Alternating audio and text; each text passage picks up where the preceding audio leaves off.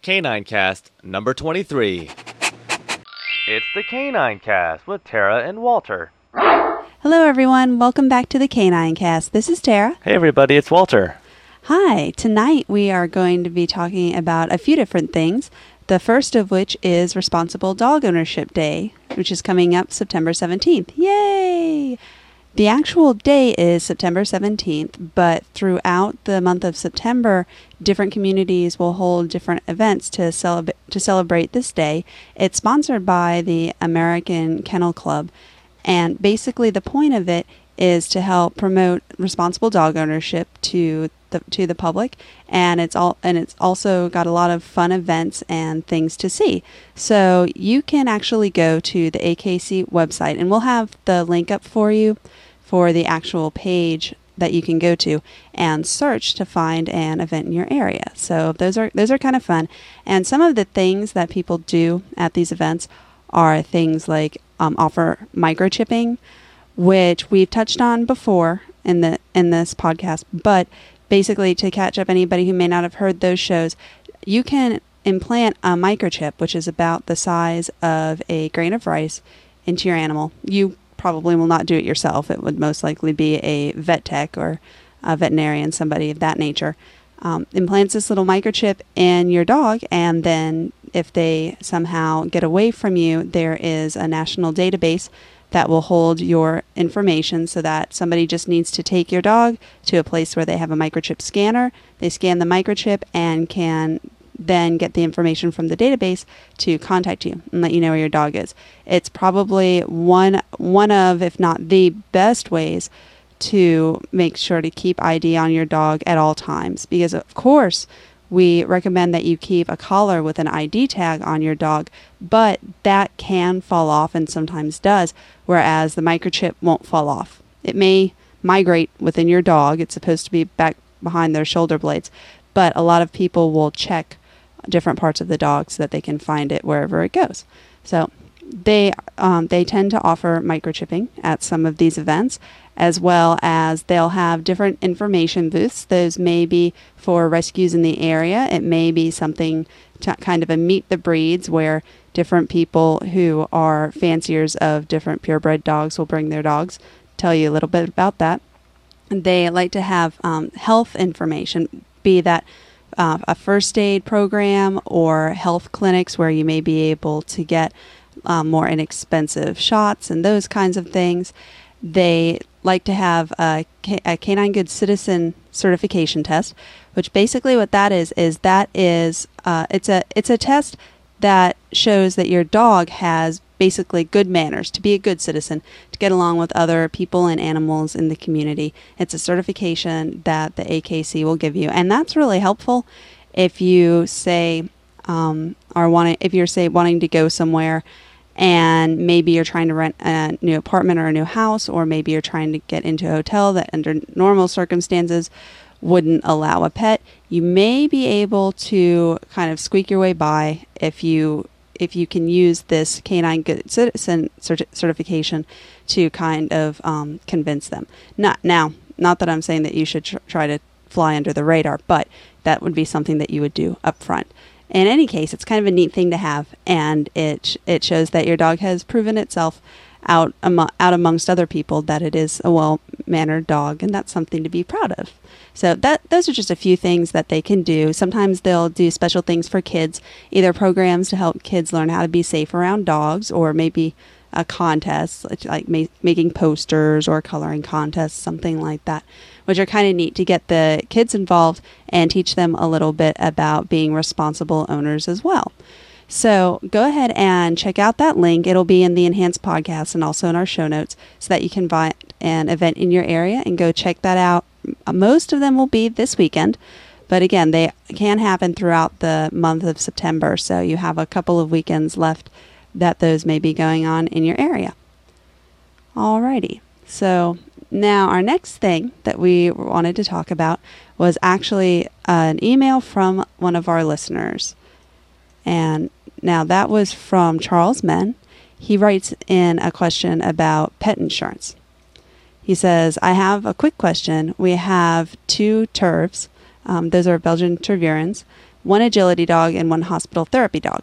Especially in agility, injuries are always a concern. What are your feelings about pet insurance, also known as VPI? Well, my personal feelings about pet insurance, it kind of depends on your situation, whether or not it can be a good or a bad thing. Now, Consumer Reports basically has said that it's not necessarily worth it because the amount that you'll pay in premiums over the life of your dog may end up being more than you would spend actually taking care of your dog. Even if they have one or two rather big things go wrong with them, you may still end up spending more in the premium. So basically what they said is that it's better if you can kind of discipline yourself to set up a savings account for your dog's medical needs, and instead of sending the premium to the company, just go ahead and put that premium into that savings account every month, and then you have that money for you whenever you need it. The other thing to look at if you are wanting pet insurance is that you want to really see what exactly is covered, because what tends to happen is that, say you have a large breed dog and a lot of large breed dogs are prone to hip dysplasia. Well, that's something that can be very expensive to take care of if your dog should be affected by that. And that's something where the insurance would help out a lot. However, in a lot of the cases with the large breed dogs that are predisposed to that, they wouldn't necessarily cover it. So you kind of have to weigh and see what the insurance that you're interested in is offering and whether that makes sense to you. Now, of course, if depending on how you are with your money and managing your money, it may make it a little bit easier to go ahead and pay that premium and know that they are there for something. If if something does go wrong with your dog, if you do need the insurance, that it's there rather than saving. It just depends on which works out for you.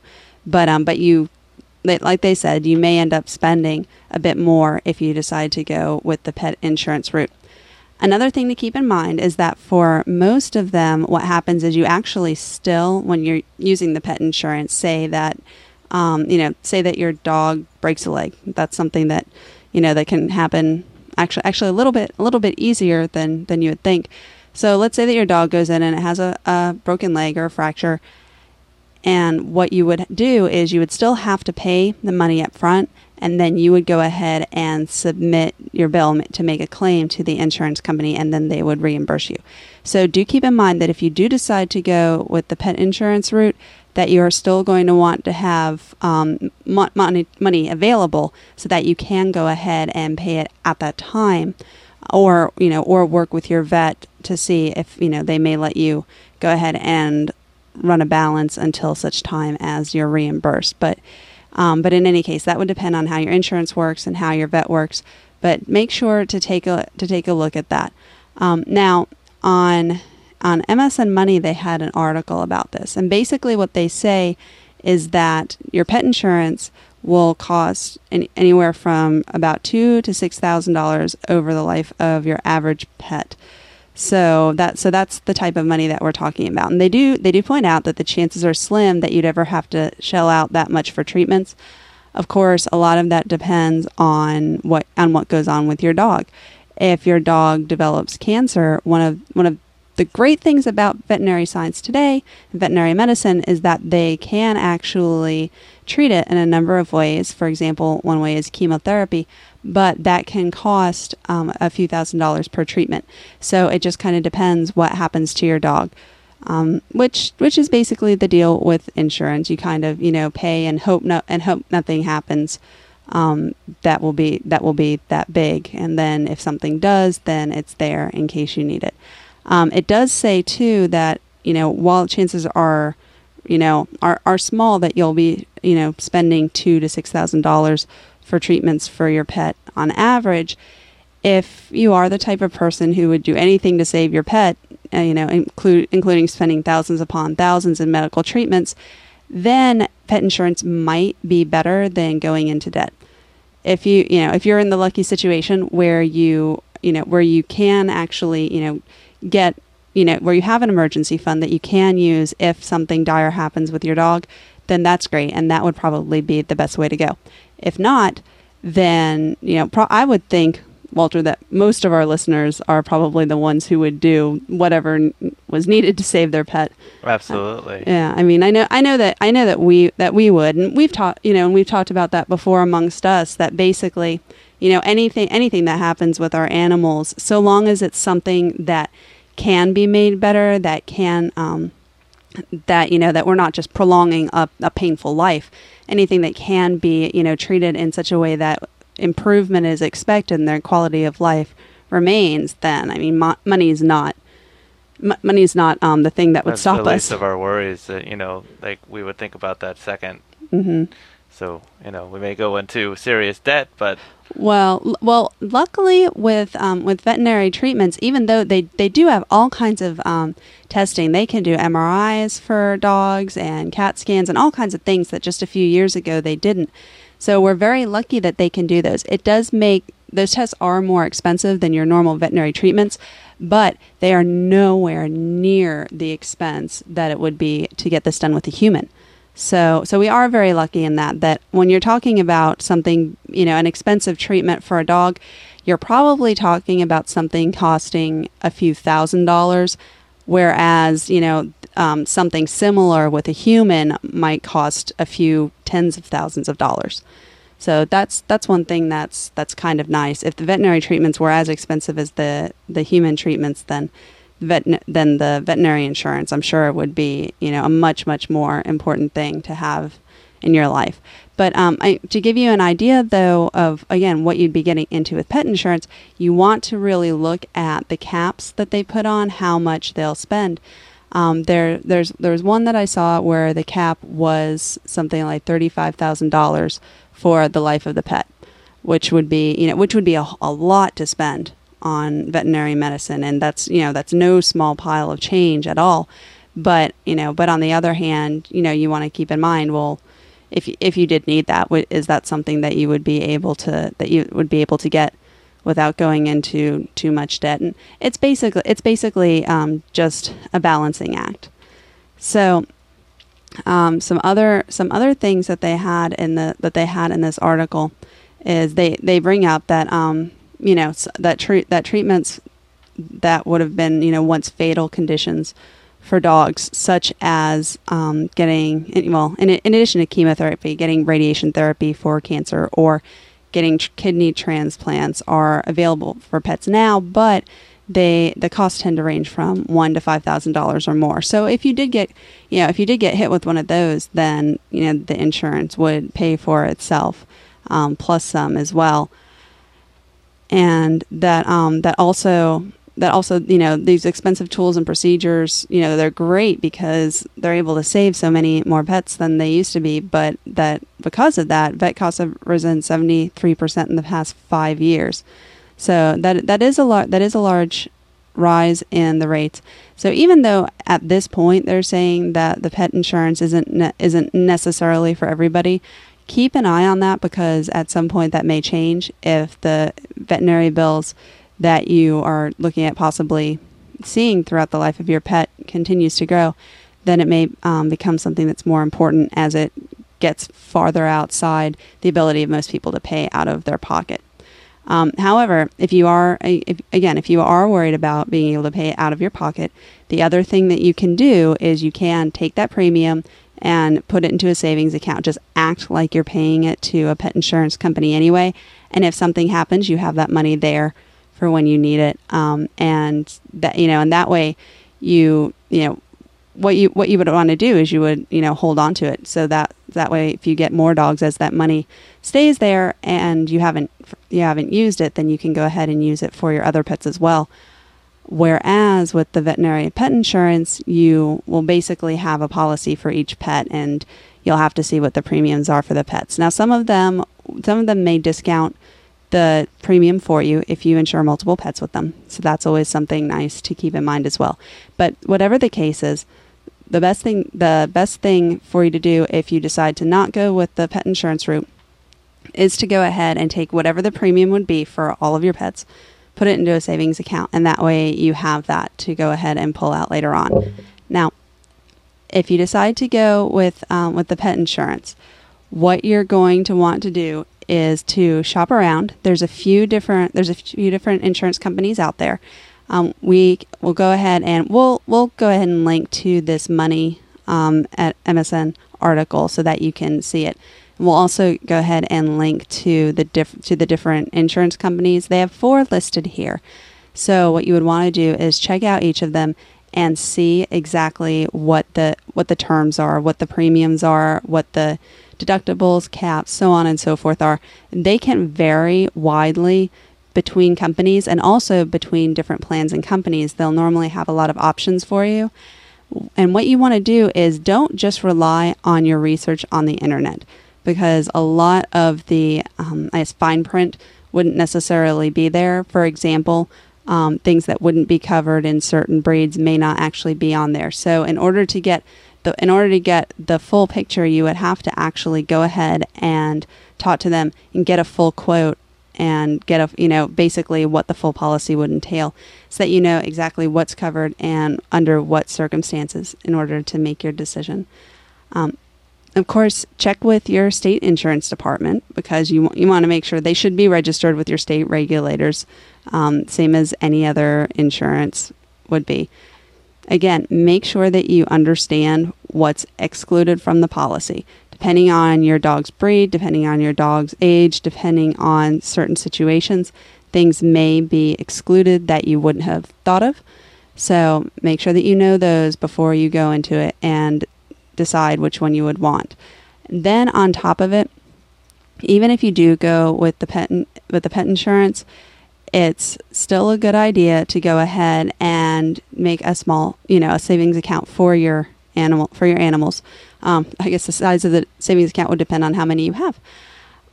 They said that Consumer Reports said that pet owners with insurance, again, actually tend to spend more of their time on their animals than those without it. However, keep in mind that you still are going to be having to do things like deductibles and so on and so forth. Even though doing the pet insurance and doing that small premium at a time may be easier for you than doing the savings for the entire thing, doing savings instead of pet insurance, make sure that you have enough savings to cover your deductibles in case you do need to take advantage of your insurance. And also make sure that you know what the caps are and put a little extra in there, so if you do reach your cap, you can continue with your dog's treatment. Then they also have in this article some other ways to keep your pet costs low, which are kind of helpful. But one of them that I wanted to highlight is it says don't cheap out on pet food. It says an investment in better quality pet food can pay off in fewer health problems. They say particularly with cats, but that's true of any animal. And another interesting little factoid that we've found is, generally speaking, when you get the higher quality pet foods, the ones with with more protein and more nutrients in them, yes, they're more expensive to buy. However, your dogs will eat less of them because there's a lot less roughage and extra stuff in there. And if you take that into account, we've always fed our dogs the premium dog food. I mean, you can only find it in specialty pet stores. But with that, we actually end up spending less because they eat so much less than they would otherwise. So that's a way to keep your costs down a little bit on what you spend on food, and then also on your pet's health. Make sure, of course, that you don't overfeed them, because it's so very easy to overfeed them, especially if you go just on what's printed on the bags, how much they say to feed them, because dogs like humans, they have their own different ranges of how much they can actually eat, and that has a lot to do with the amount of exercise that they get and their own metabolism and so on. So if you watch what your dog's weight is doing, watch how that depends on the food that they're eating and how much of it they're eating, and go ahead and adjust accordingly so that your dog is at a healthy weight. That will also help to prolong their life, and you'll be spending a little bit less on their food too than if they were overeating all the time.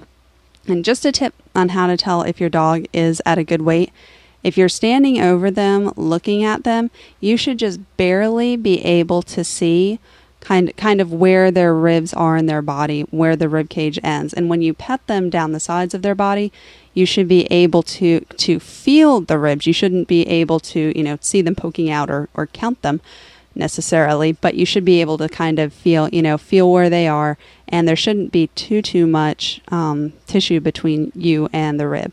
So if you have any questions as to how to figure out whether your pet is at a good weight or not, go ahead and consult with your veterinarian, because it's really, really easy to accidentally overfeed your dog, and you don't even realize it until you take them back to a veterinary visit and they've gained 10% of their body weight.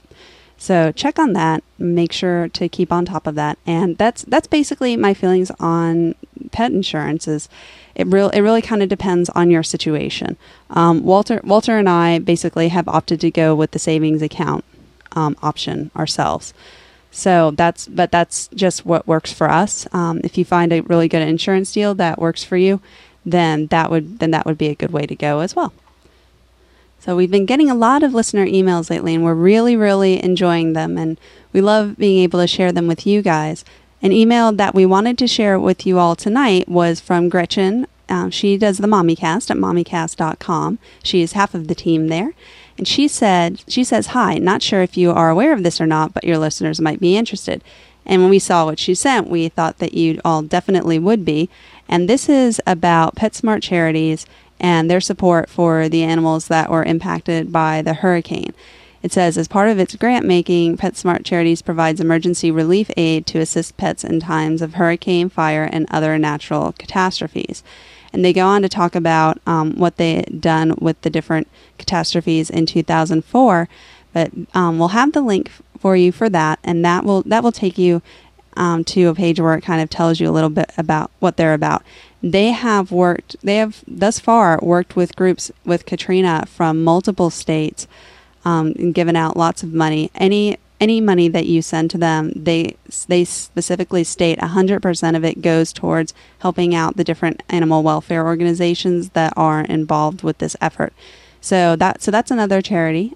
If for those of you who would like to get involved in helping the animals, and there really, really are a number of them. On PetFinder.com, there's a page that lists many different animal welfare organizations that are all helping out, and they are continuing to help out. And it is, it's still a very, very big effort. At this point, they have, not only are they still gathering animals, but they also have the ones that they've been holding on to for a while that they are continuing to shelter and feed and take care of. A number of them, they are finding foster homes for them or finding new homes altogether. We actually know of somebody in this area who already has adopted a pet from the hurricane. So that's going on fairly quickly afterwards. So, please go ahead, and if you are able to help out the animals. Now, this week I actually came across I was on a site that was basically a list for animal relief for Hurricane Katrina. And I saw a post on there, which was very interesting. It was kind of a rant that this person sent in about basically saying, there are so many people who are in such dire straits right now. How can you be focused on the animals when there are all these people who are in trouble? And while I understand what they were getting at, I think they were kind of missing the point a bit, in that the helping the animals is of course about helping the animals, but it also is about helping people for a number of reasons. I mean, one of the big ones is, as they've been trying to evacuate people from New Orleans, since they're still doing that, a lot of the people who are holding out, as a matter of fact, one of the top 3 reasons why people are still holding out and refusing to leave is because they don't want to have to leave their animals behind, and there's nowhere for them to go where they can bring their pets with them. Now, I mean, I think that's very, very telling that these people, we've seen the things that they are braving, and they're doing it to be able to keep their animals safe, or to at least be able to keep their animals with them. So that's a really big deal. In helping out the animal welfare organizations, you're helping out these people, because the animal disaster relief organizations are the ones who are able to take in these animals to say, okay, We will take care of them for you until you can take care of them on your own. And when these people have lost everything else and they are, they're just doing what they can to survive, it's so much stress. It's such a difficult situation. Having somebody to be able to take care of their pet and know that their pet is okay and that they will see them afterwards is something that they really, really need. I can't imagine the stress of worrying about what's happening to your animal on top of everything else. And things are really dire. They're worried about diseases being spread by the animals that are still there, as well as the ones who have passed in these disasters. And also, the animals are desperate as well. I mean, we've seen what's happened when people get desperate and they're scared and they're just trying to survive. We, of course, there are animals that are in the same conditions, and that can really amount to a dangerous situation. So please do, as I'm sure that many of you have already given of yourself to help the people for this. Those of you who haven't been involved yet with the animals, that's one more way that you can help not only the animals but the people as well.